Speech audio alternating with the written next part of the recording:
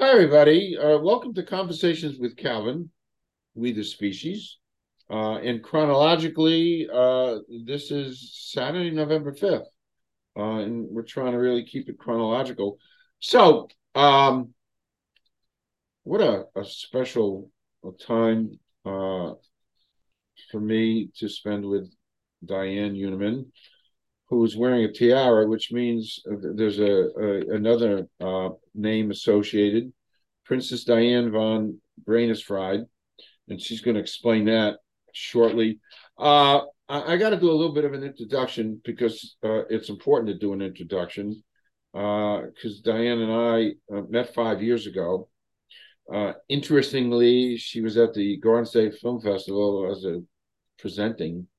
She can talk about that later, but and I was there as a journalist covering it, and actually that night, Diane, was significantly transformative in my life, having met you and Amy and Dr. Bachman, um, because uh, it changed the whole course and direction of my life. So it was very poignant for me. But I was wearing this hat.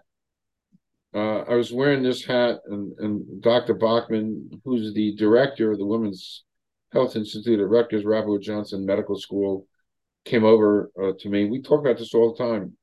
Um, and asked if I was a Rutgers professor. And back then I wasn't 5 years ago. I've since been a Rutgers professor. It's like she was very prophetic.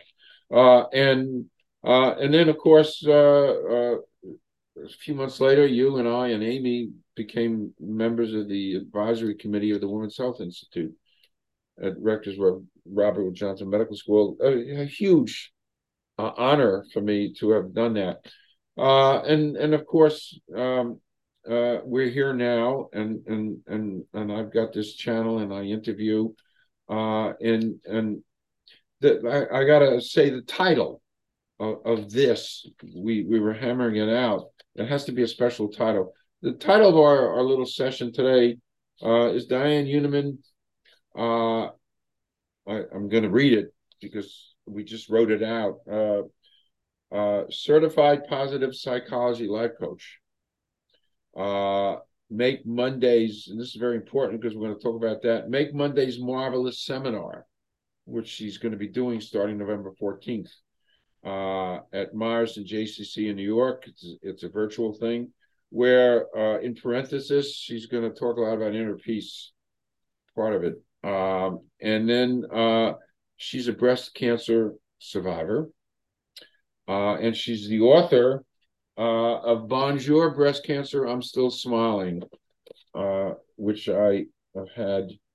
Uh, and and she's also a lawyer, and she writes musicals and screenplays. That's a full, by the way, that's a full, it's a full day's, it's a full day's worth of stuff. And uh, it's just to me, I think about her journey, and also Phi Beta Kappa at the University of Pennsylvania, in the musicals and the screenplays. So there's so much to you. And one more thing to say, because I have to say it, you're going to talk about positivity and all these other, and that's what we're going to talk about today. We were just talking about this um, last week or two. I saw a blurb, and this is so you and what your journey is about. That the science is beginning to understand the force and the power of positivity. That with a positive attitude and stuff, you can actually manipulate the inner workings up here, health wise, genetic wise, gene wise. And we just said this before we went on air. It's like, wow, we don't know anything yet, but you're on the right track with the whole positivity thing. And that's why this interview is so. Anyway, I'm done. I mean, my monologue is done. And, I think the first question to ask, because you're wearing a tiara, is can you tell how you became Princess Diane von Braunschweig. Yes. Well, first I'm going to quote my father-in-law, who always used to say, all of my stories are true. Some are truer than others. I like that. Joe Uniman, I the like that. senior. So that being said, I was rummaging through my parents' closet one day, and on my father's side of the closet, I found an ancient coat of arms. And that's how I found out I was related to royalty. But I assure you, I get my legs from the mother's side, which you can't see, so I can lie about that too.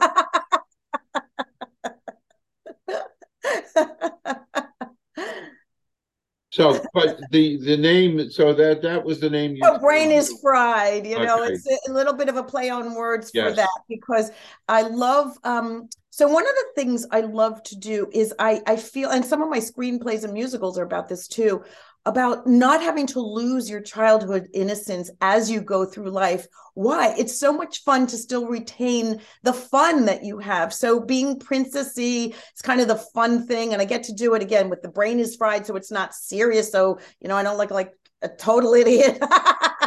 Jury's out on that one. and but I feel by doing that too, I give license to other people. It's kind of like part of the whole package. I give license to other people to enjoy life to the fullest. I mean, it's not for nothing that people like to go down to Disneyland. The parents too, right? Why? Because it's a joy. It's in that area of life that's still fun and playful. So I feel by doing this, not only do I have fun, and I don't take myself seriously with it, but it's just fun. But I feel, in addition, I'm kind of walking the talk on helping people, have playfulness still in their lives. So That's great. Uh, I want to just show the flyer. Part of the energy of this interview is to talk about, and you will talk about it for sure. But I want to just alert the media, alert the audience that you're going to be doing a series, a virtual 3-part seminar called "Make Mondays Marvelous," and you're going to be doing that. It's going to be virtually hosted by Marlene Mars at JCC Manhattan, which is yes, so famous for excited doing. about that. It's Iconic. famous for that. And there'll be an address here to you can sign up for one individual session or all three beginning Monday, the 14th of November. And this is the flyer, which everybody will see because I'm going to be, throwing that up on social media. So that's part of the reason why we're together, you and I, here on this Saturday morning, pre-Rutgers football. Um, so, um, tell us a little bit about yourself and how you became an expert in happiness and optimism and positivity. You exude. Oh, you're so sweet. Well, I so my background is as a lawyer, and I practiced for quite a long time, maybe 25, 30 years. Wow. And I'm still a lawyer because you don't unlawyer yourself. But I went in a new direction in terms of where I wanted to focus, of course, with the screenplays and musicals as well. But I was transitioning. I wanted to transition to something that was becoming more and more aligned with my soul to help other people. And I was in the city one day, and I was kind of like, what else could I do? What else I could do? And I was kind of like, I started to cry because I was thinking, I'm not trained to do anything else. And I thought to myself, oh my gosh, I can do something else. And I started laughing because the thing that I am known for is laughter. Like I get in trouble for laughter. That's what I do. And I thought, oh my gosh, if I could do a deep dive and to figure out why I laugh so much, perhaps I could help other people. And then I decided I'm not going to do it as laughter because I don't want people to think I'm a stand-up comedian. I will do it in what it really is a feeling of lightness of being and positivity. So I did the deep dive, and the deep dive came up with so many ideas of why, so many characteristics about me that helped me fly light. And I had so many. And then I ended up, someone actually told me about, becoming a certified positive psychology life coach. Wow. So I decided that's really, wow. I decided to do that. And as I was learning through that course, I realized everything they're touching on is what I am. It corroborated that I was in the right area and that I was going down the right. So then I decided to get certified from Yale in a happiness life, and the science of happiness, really. And I attend the School of Practical Philosophy. And so I kind of made sure that I buttressed what I was doing with real. I became a certified laughter yoga leader. I could have told you that, right? Is that real? It's a real thing. It's really, it's so much fun. So anyway, all these things kind of coalesced, and then I decided to teach it. And then lo and behold, I was diagnosed with breast cancer. And then and it's funny because one of my sons said, this is ultimately after we kind of got through everything, and the shock of it all, and their fear element was mitigated by positivity, the way we all handled it. He said, I teach this too. There's a gift in everything, and you have to find it. But one of the gifts is I have a lot of street cred now. Because the idea is, I said to myself, how are you going to be Miss Positive now, now with breast cancer?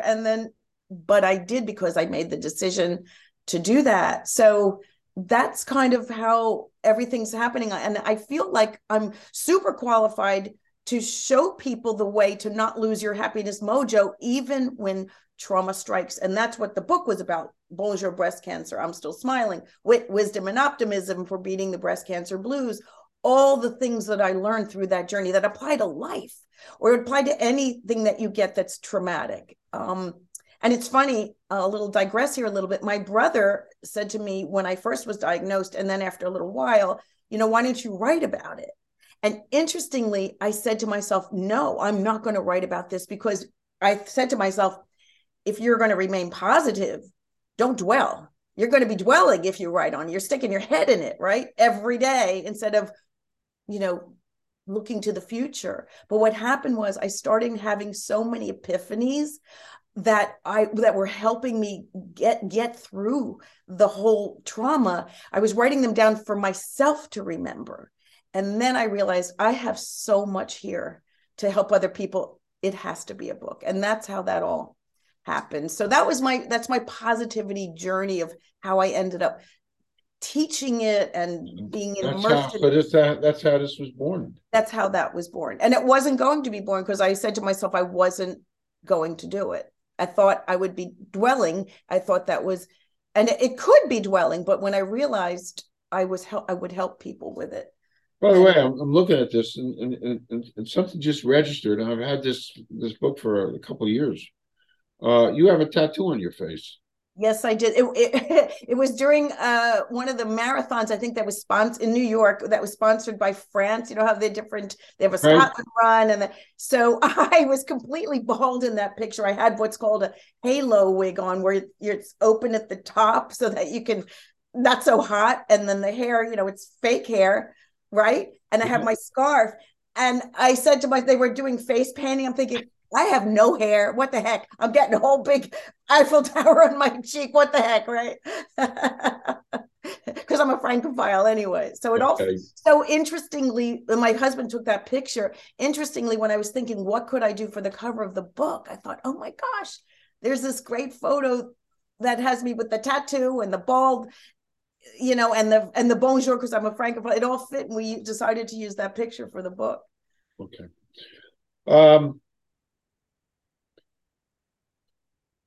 Do you believe in your world, in your experiences, do you believe that the people can become happier, or are they're stuck at a level of happiness that they were born with? If they're stuck, how can they become happier? So this is a whole happy thing here. That is a great question. And it's one of the reasons it's a great question is because if people think that they're stuck, genetically in however they are from a happiness factor. And if they don't feel so happy, they would not be motivated to try to do things or learn things that can become happier. And the good news is there's a lot of research out there. One researcher is called Sonia Lubomirsky. I don't know if I'm saying her name right, where she did a study. She does a pie graph, and they've studied that 40% of that pie graph of you can absolutely become happier by attitude changes, by practices.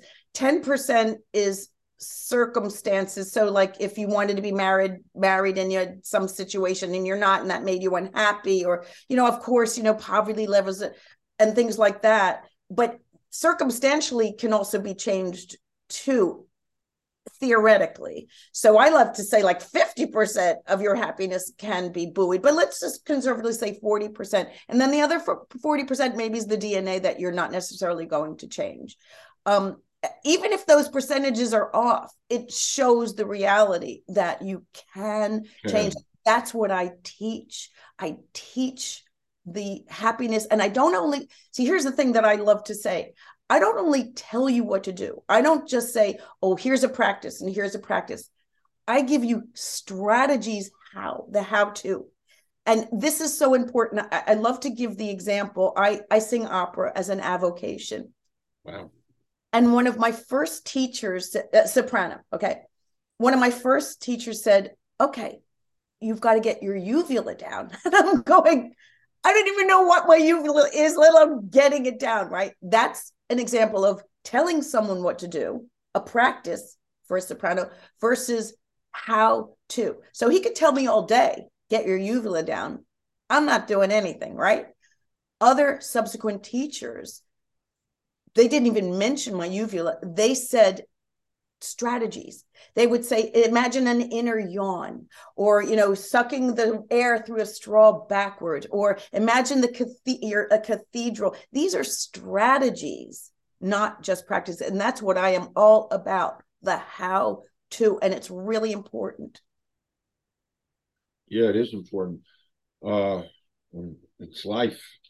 It's so important. Tell me how to be happier. Okay, I'm telling you because I know. It's so. By the way, I don't know. I read also a couple of weeks ago. I don't know. So it was some staggering figure of how many people in America. I think it was 90% have mental health, happiness issues. By the way, I think I saved that. I have a little stack of things that I saved, but it was horrifying how many people in this country are unhappy and depressed about things. There's lots of reasons to be depressed. So and this is a good segue, your work and your thoughts and ideas, which you're now going to put together in this newest seminar you're doing, which is virtual. Marlene Mars and JCC in Manhattan, and it's called Make Mondays Marvelous. There's 3 seminars that people can take. One, I'll have the address here. They can take an individual. They can do all 3. You can mix and match. What are some of the things you're going to be covering? Okay, great. So in week 1, and again, as Cal said, you can take individual ones. They do build, but you'll be able to pick up. You just won't have the categories that I'm dealing with in each one. So the first one is first steps to happiness and well-being. And week 2 is breakthrough attitudes for a wonderful life. And week 3 is crafting your big, bold, unique, wonderful life, as well as, and then in one of them will be my secret $1 million question for inner peace. You always have to have a little trick. you just said first steps. Can you give us like a little peek? What are our first steps? Yes. And it sounds like something so simple. You should know it by yourself, but people don't generally know it. I say you need to learn to think in 3D. And what do I mean by that? 3 Ds, the letter D. You need to have a desire to be happier. That's important. People don't realize that. You have to then make a decision that you're going to be happier, and then you have to do what it takes. You have to do the doing. So it's 3D thinking, and that is really, really important, because if somehow being unhappy and not positive is serving you in a way, for example, if a victimhood mentality is serving you and you don't want to get out of it, no judgment here, but you might not, you don't understand, you'd have to make the decision that you'd want to drop that. So I always say you have to desire. And sometimes when people's eyes are enlightened to that, you realize, whoa, I realize maybe I don't have the desire to be happier. So when someone sees in 3D, when they have the desire to be happier, and then they make the decision, and then they do, this is the doing is what I teach. This is where you can go to those next levels of your life. And there's metaphors for that I have in the that I often, I think it'll take too much time here now, but I have a metaphor about your lawn, growing your lawn. Don't give too much away. I'm teasing you. I don't even know if I have it in this one, but I won't give that away. Okay. In your Mondays, you're going to be talking about breakthrough attitudes for happiness, and something called the goblet half full, which is, I know it's a play on because you're keeping in character, which is a twist on the phrase, the glass is half full. Right. Since you are Princess Diane von Braunschweig, can you just kind of talk about that a little bit? Absolutely. So the metaphor of the well-known glass half full thinking, the question, is the glass half full or is the glass half full empty? The answer is they're both true. The goblet is both half empty and half full. So the question you need to ask yourself, and the reason this is relevant, it's the issue is, what is your focus going to be? What focus do you desire and decide and do to focus on? And there's a great legend that I will give away that I talk about because it's so wonderful. It's and it's a popular legend, so many of your listeners might know this.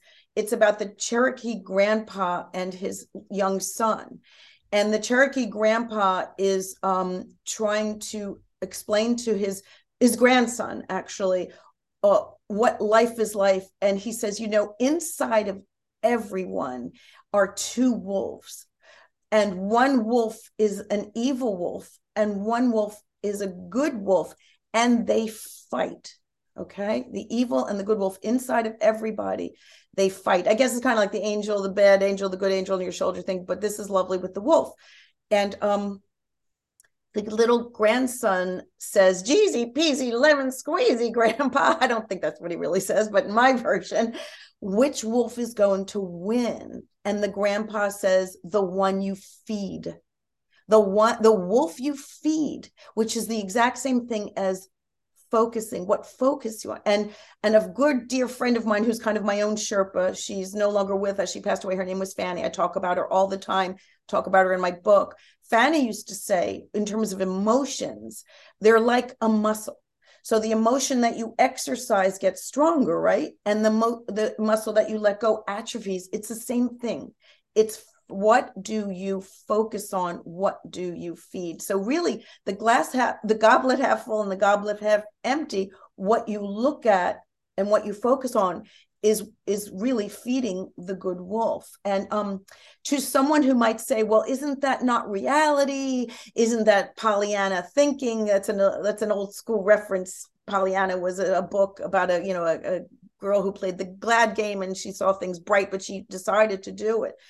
And to that, I would say, what is your alternative? Okay, if you want to lead a happier life and a more positive life, you're not trying to fool yourself that these other things don't exist. You are working strategies to make your life livable and more pleasant.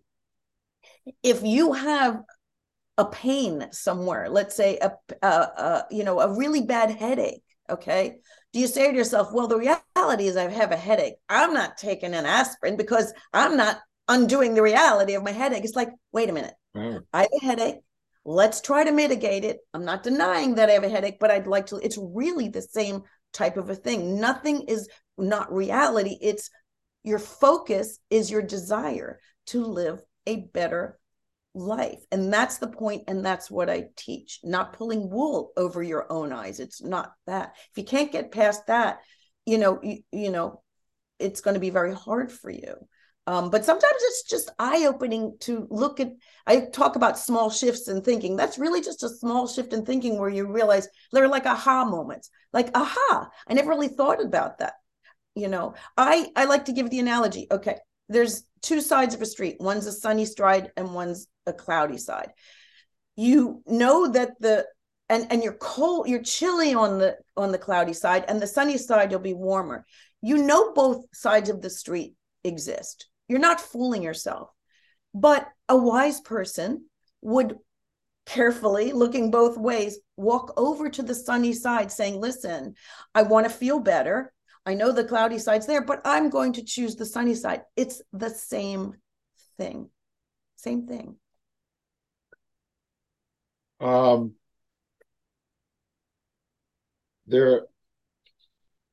formulating a question. There are just some people that glass is going to always be half empty, correct? Is there any power on earth that's going to make it? So I think. Is there? By the way, I'm not talking politics now, but is there an analogy? Is there some kind of relation to a glass being half full, half empty, and sometimes the way people view the world? So here's what I've learned in philosophy class, the School of Practical Philosophy. It's an online virtual class. It's wonderful. I've been taking for years. We talk about really awareness, who we are in truth, and awareness. I think what I'm all about is creating awareness for people. I think some people, first of all, they might not know that they can change because they don't understand that the genetics and the epigenetics of everything. The epigenetics is turning off. I'm not going to go science on you because I'll leave that to the scientists. But I know there's something called epigenetics where you can turn off certain genes, I guess. But if you know that it's possible to change no matter how. Now, again, there are chemical depressions in people that, disclaimer here, some people actually need real help, whether it's chemical or psychiatric, and that's an absolute, and we all know that. So I'm not talking about the class of people, and if those people feel they need that kind of help, please, I encourage you to get it. So that's a different ball game, and I don't know the percentages on that, but I dare say it's not most people, okay? And even those people can be helped with strategies. But I just don't know if those people can actually be helped out of the funk that they're really in. So you can't beat yourself up if you're in that category. And if you think you're in that category, seek help. No shame on that. Okay. But for, others who are not in the category of needing really medical help, they might not be aware of their ability to make these changes. And they might not be aware of the idea that, oh, wait, I realize I talk all the time about decisions. They may not be aware of how powerful a decision is to make the changes. It's only when you make that decision, you can desire it. It's like if you're wanting to, eat more healthy, perhaps get some weight off if you need to, if your doctor told you need to, whatever, you can desire that.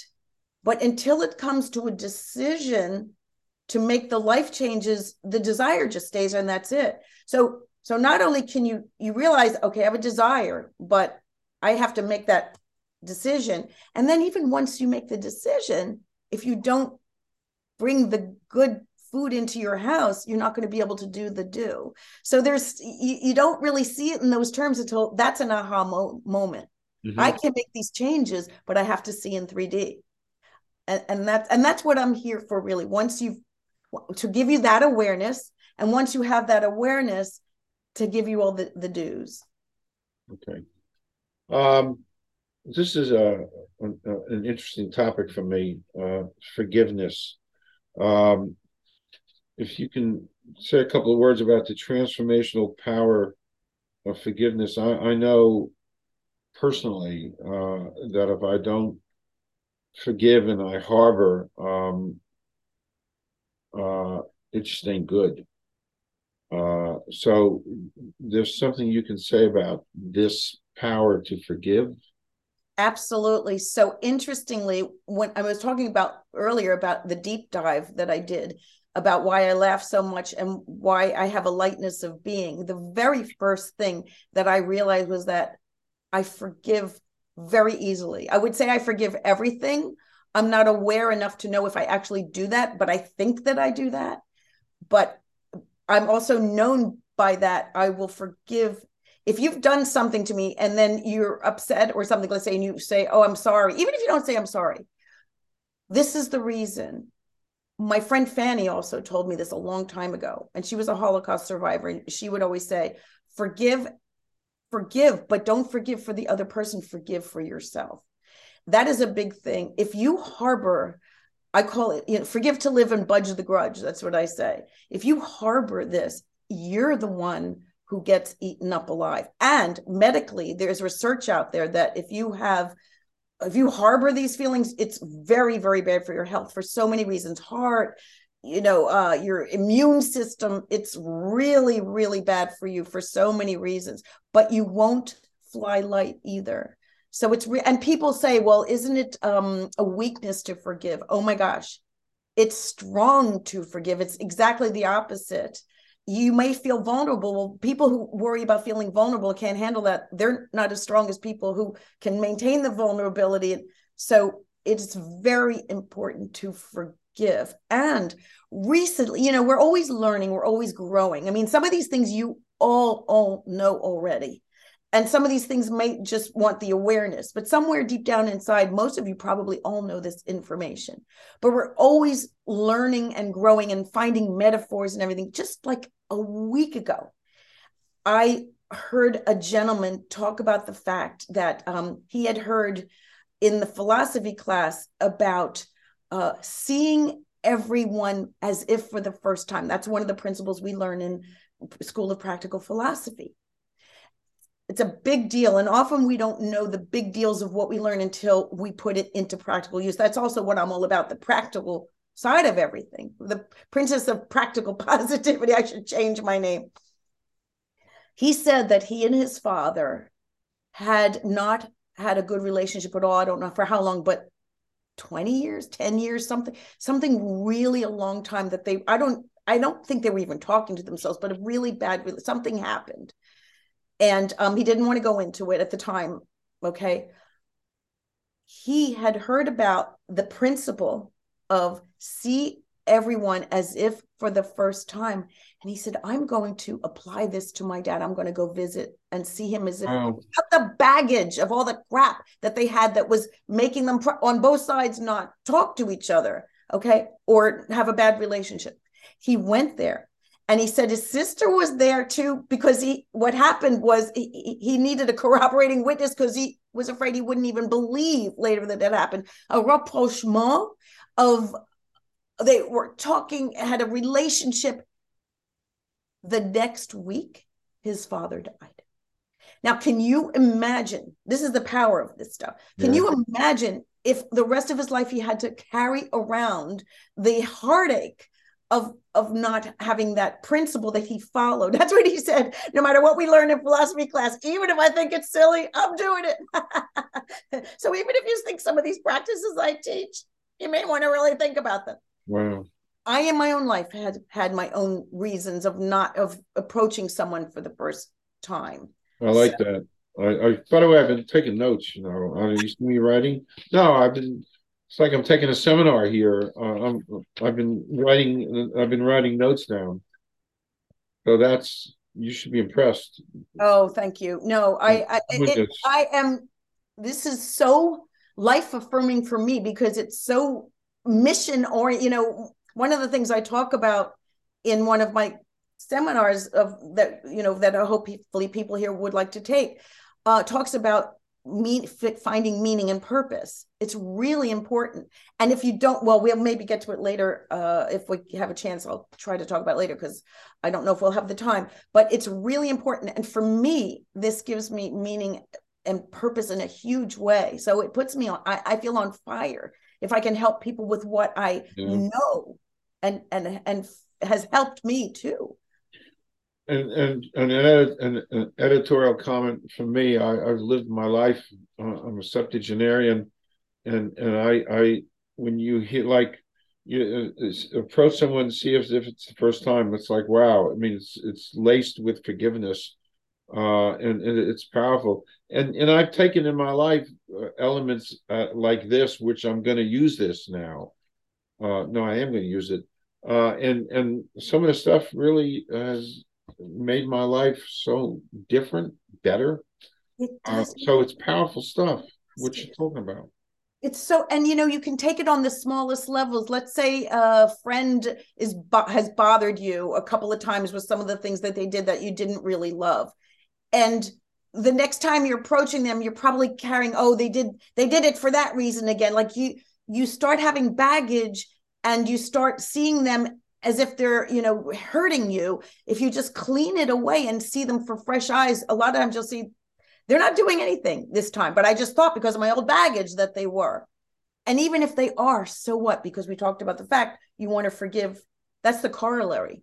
Even if they are, even if you see them with fresh eyes, and your fresh eyes shows you that they are doing crap, forgive, because you want to forgive to live and budge the grudge. Plus, it makes space for possibly a patch up later on. So it really depends on what your values are. Are you valuing your friendships? Are you valuing, like, no one's going to do this to me?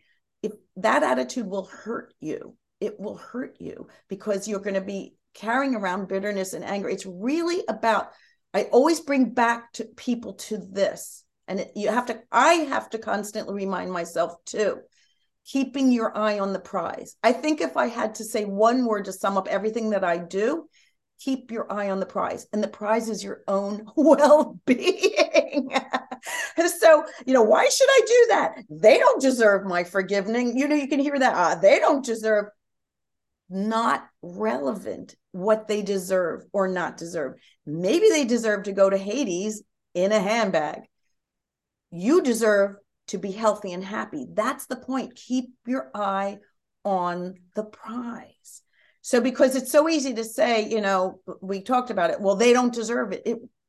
Keep your eye on the prize so that you can ask yourself the right questions. So you can be aware of what are the right questions. The right questions, does this make me healthy, or does this serve me? That's what we're all about here. Not the other guy. I don't care about the other guy. I care about you. That's a great. The other gal. Keep your eye on the prize. It's also a great civil rights. I have to bring my mind to that all the time. It's to just, remember. So I watched it twice a few months ago. Sorry to interrupt you. Keep your eye on the prize. It's just a great, the context. Keep your eye on the prize. Anyway, next up, inner peace thieves. So I said, what the hell is that? You ever heard of the stinking thinking? That's one of them. Just because I teach this stuff doesn't mean that I myself have to use mechanisms and strategies to help myself. It's like I know where to go. I may be able to get faster to equilibrium, or maybe not on a particular thing, but I try. And that's the point. So stinking thinking is one of them. It's like the self-sabotaging thoughts that you have that can go round and round and round on your head, and they can make you crazy. And these thoughts may actually be legitimate thought. Well, all thoughts are legitimate. My friend Fan used to say, you can't legislate emotion. I love that. But I say, but you can vote it out, right? I try to vote it out with my strategies. But so you need strategies to help you with this stinking thinking. And one of the strategies I like to use is like replace to erase. Replace with a better thought to erase the other one. Because science shows, social sciences show that you can't hold two opposite thoughts in your mind at the same time. So you replace it with a better thought to try to kick out the other. So that's one strategy. I have other strategies, but self-sabotaging thoughts are difficult and they're painful. You know, I shoulda, I woulda, coulda, shoulda, I'd regrets. You know, you can't, there's strategies to handle that too, because we're trying, again, the eye on the prize. Beating yourself up is not going to help you. We're about growth. We're all about growth on this earth. And you find me a perfect person, you're finding me nobody. Yeah. Next up, also in your talks, you talk about giving yourself a daily dose of self-compassion. That's a good question, right? There's a great segue from what I was just talking about. Yes, because self-compassion is forgiveness turned towards yourself. And that is often harder than forgiving somebody else, because often we're even harder on our own persons. I mean, you know, you go to the store and you're trying to buy, you know, spaghetti, special spaghetti and caviar for a lovely dinner you're making for your husband or your wife or your friend or whatever, right? And you go to the store and you buy everything else but the caviar and the spaghetti, and you come home and you go, what an idiot, I'm so stupid, blah, blah, blah. You know, it's not helpful. What you would say is replace that, because all this stuff creates this agita that you have. I created something because it's called Stop, Drop, and Roll. And I wanted to create it that way because people remember, God forbid, with someone's on a fire, you know, what do? You stop, you drop, and you roll to try to get the flames out. So I use the same verbiage, and I say, stop the negative thinking, drop it, and roll over to positive. Same thing like replace to erase. You're rolling over. So for example, when you go to the supermarket and you get everything but the thing you went there for, instead of like, I'm so stupid, I'm so dumb, you know, whatever. Because you wouldn't do that to a friend, would you? Treat yourself like a friend. So you say, you know what? Again, like, nobody's perfect, but I have something wonderful that I'll find in my cabinet that I can make because I'm creative and I'm going to figure it out. And, you know, you give positive stuff, because all the negatives that you do, they add up. They reaffirm, you know, that your own stupidity. I've stopped saying that. I used to say, I'm so stupid, you know.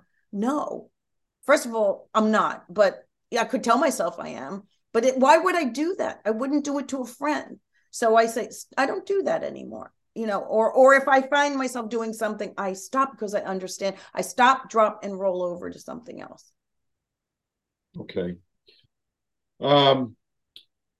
If someone hasn't found their unique, passionate purpose, and this is like really heavy, to find a purpose, it's such an energizer to realize. It's funny, it took me about 40, 50 years to find a purpose.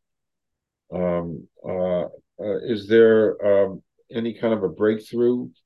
Yes, I'm glad you asked that, because that is really important. So on week 3, I do talk about finding your unique, passionate purpose, or I like to say passionate porpoise, for fun, because I'm a princess, right? But if people feel that they really can't find that, or it's too much trouble, or they're confused or whatever, and again, through this course, I will walk you through different ways to find it, like lots of different ways. I like to tell people about the social science that show that even when you help another person, that feels like meaning, like such meaning. Like, you don't have to get meaning from, well, you know, my purpose was to be a lawyer, or my purpose was to sing opera, and you don't have to have something like a distinct label. The idea, and there are all kinds of stories about this, when you help somebody, and believe it or not, sometimes when you help somebody, you don't even know it. For example, there are stories, I think they're in like Chicken Soup for the Soul stories, where a person has been like suicidal, and they're walking down the street and someone flashes them a smile. And just that smile saves them from what they were going to do, because they didn't feel so alone. It's so now that person who smiled at them might not have known that they did that, but what if that was their purpose on earth, to save that one person, and that, or just that's huge, right? So I walk down the street like the Cheshire cat, like somebody's walking down the street that's thinking of knocking themselves off, like because you don't know. So just your existence, first of all, just your existence is a purpose, because we're daisy chains to other people. Again, your warmth to someone else is a warmth to somebody else. The ripple effect, the butterfly effect. We don't know it, but each one of us is important. So, but the bottom line, and we don't always feel that way, but the bottom line is, if you can, so if you're feeling blue, if you can get up one day and think, how will I be of service today? And there's this great AA, I think, Alcohol Anonymous tape by this woman named June. I think you could find it on the internet. And she talked about how being a waitress, she has a wonderful, incredible story about her life and how deep she fell since a child. And then I think she ended up becoming an attorney but she was drugged out. I mean, it was unbelievable. Okay. I think she was trying to, I didn't want to go into it in case I inspire somebody to do something not good to themselves as an early age. But and she realized even as she was bored being a waitress. And then she said something like, you know what, I'm going to change this. Because she was saying, this one's complaining, I want the mustard, and who cares? She would say to herself, you know what? I'm going to bring the mustard to this person, because this person needs that mustard to go about and do what they need to do on their day. And this person needs their ketchup to go about and do it. And she said it changed everything, and she wasn't bored. If you could just see yourself as someone who, as an individual, is helping just by being alive and being of service, and, how can I help? How can I help? That will give you a great chance of having a feeling of having meaning. Powerful. It is powerful stuff, but you don't know these things. Yeah, it is powerful. One last kind of winding down, because actually I could prolong this for hours. No, really, there's like a million questions floating around. I haven't written questions, but there's so many. But to corral it, one final thing. Are you willing to spill the beans on your $1 million secret for Inner Peace, which was a parenthesis in the title? I'm going to be a naughty princess and tell her you're going to have to sign up for my courses. Smart. To learn that. Smart. And that's the way it should be, and that's the way it should be. I will tell you, so I don't seem so naughty, that inner peace is a very important aspect of happiness. I will leave it at that. But I have a wonderful strategy in my talk. Okay. But some people don't understand that is an important issue. And so I'm giving you that gratis because of my royal largesse. Which is great. In a New Jersey princess, it's great. This has been great. I agree. This is our second little thing, and again, I thank you for your graciousness, for your nobility, your royalty. No, and really, these almost 5 years, Diane, has been very special. Having known you, we worked together, and I got a chance to learn so much more about you. I mean, there's so many levels and depths. And all I can say is, what the stuff you're saying, I took notes. Stuff really works. It does. I've lived it. I live it. I lived it. It really works. And sometimes when I'm trying to convey messages to people about when you find something that really works, and you want them to kind of be aware. You used that word before. Be aware. I try to recreate a scene from one of my favorite movies, Moonstruck. I love that movie too. When Cher slapped Nicolas Cage, snap out of it. Yes, snap out of it. Snap out of it. What a great, I and know. that's what it's like I want to gently tell people, snap out of it and take this stuff in because it Right. really Now, works. again, as we mentioned, not everyone can, if it's something that's really a medical issue. I don't want anyone to Oh, feel sure. bad. And I certainly can't diagnose that. But just understand that, if it's serious like that, I want you to try to get help. But if it's not in that area, and you can benefit still from these things, but barring that, you can snap out of it. Slow, some just learn if you want to, with learning ways. Let's put it this way: this is a continuum. It's not like you're totally blue, again, with this group of people that's not medically, having problems, totally blue or totally, happy all the time. This is it's called like a continuum. You're somewhere on the continuum, and the goal is to move the needle towards positivity. That's the goal, moving the needle incrementally as much as you can, but know the direction. That's the key, moving the needle. And that's how we'll close. Move the needle. Move the needle. You can. So, formally inviting you to come back, and you did come back. So come back again because Yes, I'd love to. yeah, come back again. And I'm excited for Make Mondays Marvelous. Me too. I'll throw this flyer up on social media, beginning Monday the 14th. It's really exciting. It's a great graphic too of you and. Thank you. I had someone do that. I think she lives in Pakistan. You do on Fiverr. Oh yeah, I know about that fiber thing. It's a great graphic. So, happy Saturday, happy everything to you. Happy, that's what we talk about, happiness. I just Right. coincidentally said happy Saturday, happy weekend, Yes. and we'll talk and come back. Thank you. My pleasure. I will. Thank you, Diane. I'm Thank signing you, off everyone. now. Thank you.